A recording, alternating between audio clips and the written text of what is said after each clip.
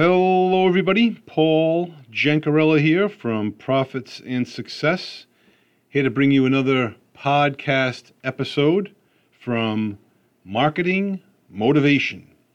And today I wanted to give you a little bit of some insight on how to be a little bit more polished, shall I say.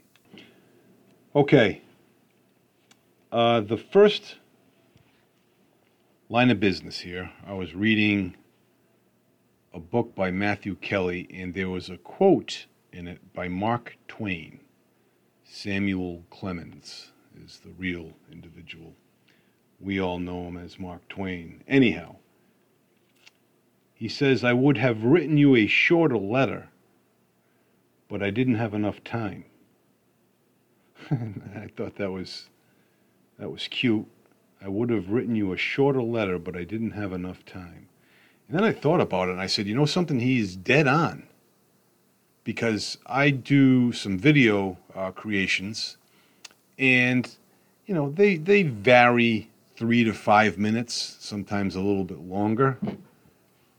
But if you told me to put the same content in a video that's a minute and a half to 2 minutes long, I would have difficulty, because you need to be more concise and be more assertive in what you say. And that is a true statement for writing an email, writing a letter, whatever it may be. You know, if you want a very succinct, chock-full email, but in a short paragraph, you know, it takes a bit of time. Also read, if you chase 2 rabbits, you'll catch none.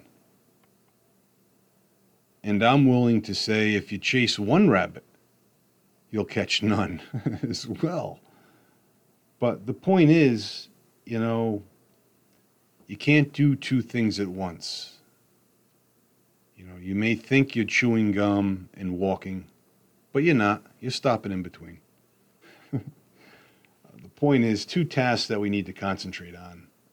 You need to do one at a time. That's why the multitasking aspect is no longer a strength. It's a weakness. You know, I'm vivid of interviews back in the 90s, even the 80s. I'm a great multitasker. You know, that's just saying you can juggle a few things at once and not be as devoted to one. I did a video on this morning. Do not be afraid. Just have faith. That was Jesus' message in Mark's gospel to the synagogue official who requested Jesus' presence to his deathly ill daughter. And it turns out the officials had reached Jesus and the synagogue official to let them know the bad news, that his daughter had passed away.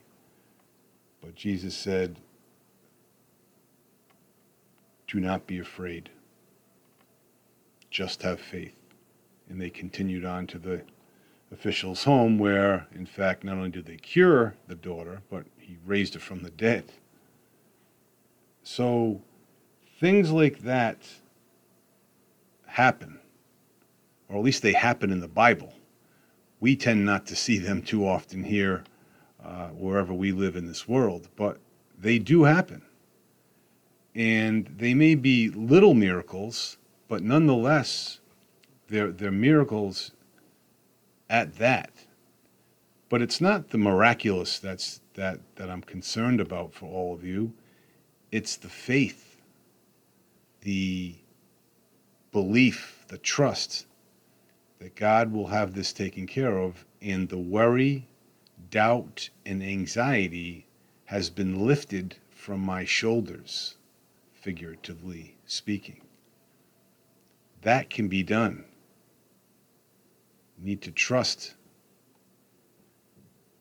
in God. So, personal development is a favorite of mine, and there's nothing better than growing your internal self. As a matter of fact, I seem to be doing pretty well at growing my external self. I can't put down the ice cream sandwiches, unfortunately, with all the other junk food between when dinner ends and bedtime starts. So I need to get a handle on that. But that also takes faith. Some say willpower. Yes, willpower, but willpower eventually fades, as I'll allude to you in a second. Darren Hardy today in his video email says your number one problem is solved. Let's end the cycle and solve the number one problem that you have. And that, if you remember, we talked about procrastination yesterday. And, we dissected the procrastination, but how do we stop it? Because the procrastination, it's the inability to move emotions around a task. It isn't the physical task itself. It's the emotions that are involved with the particular task. Because someone can jump on the treadmill no problem and run. I can do the same, but it takes a little bit more mental anguish out of me. So we need to fight that procrastination where it takes me about 10 minutes to get all my belongings in the locker before I go upstairs on the treadmill, when it only takes me normally 2 minutes. So it's the emotion that's attached with the task. And we procrastinate to fight negative feelings, when in turn we're causing negative feelings by procrastinating. It's kind of a vicious circle in that respect. But we ourselves, we don't need fixing, which is the good news. And there's 3 methods of ridding procrastination. You forgive and forget, to be figuratively. The past doesn't matter. It's over. Don't focus on the past. Focus on, okay, now what's ahead? What do we have to do now?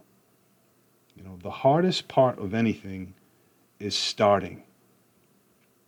Once you start, well, okay, it's not too bad. We're in it.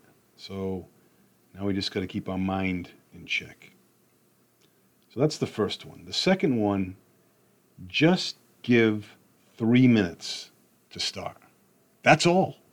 3 minutes, and then you're done. So jump in, bang things out for as much as you can for 3 minutes to do things the way you want them to get done, and then jump back in at a later time. But that 3 minutes may turn into 5, 10, an hour, 2 hours, who knows? But just focus on doing 3 minutes. And if that's all you can do, then just do the 3 minutes.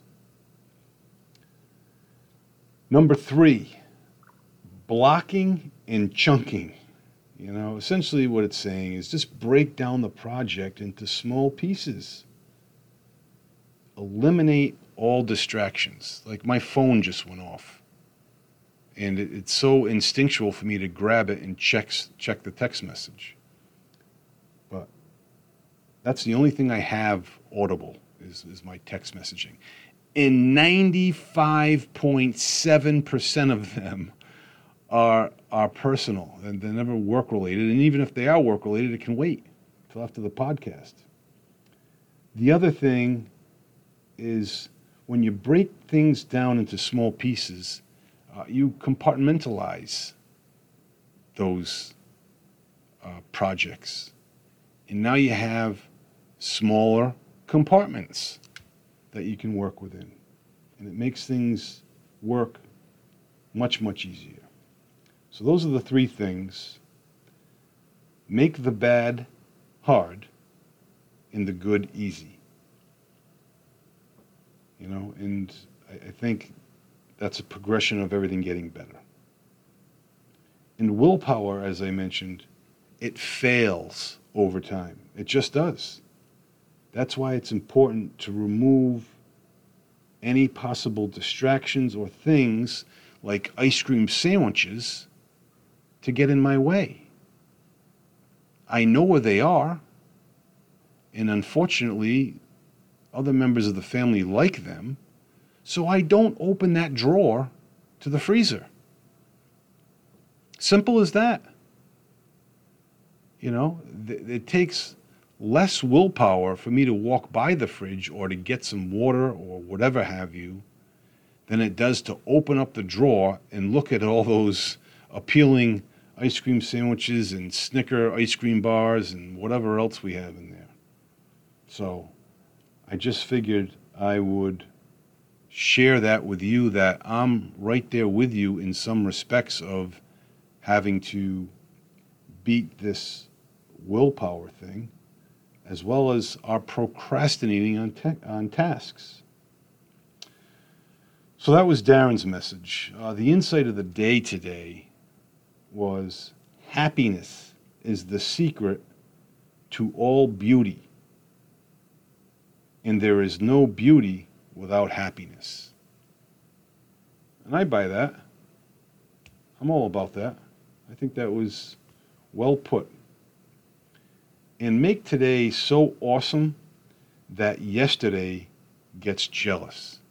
Now, I caution you on this one because I was just reading in the newspaper today, and I don't normally read salacious headlines like this, but I guess yesterday shot at today for that reason. So be careful how good you make today, because yesterday's looking for you. And lastly, simply put, the longer you persist, the more likely your success. Now you're like, yeah, of course, that makes sense. Yeah, but you know something? None of us persist long enough. I shouldn't say none of us. Some of us don't persist long enough to enjoy the benefits of success because we talk ourselves off the bridge, off the wall, off the whatever.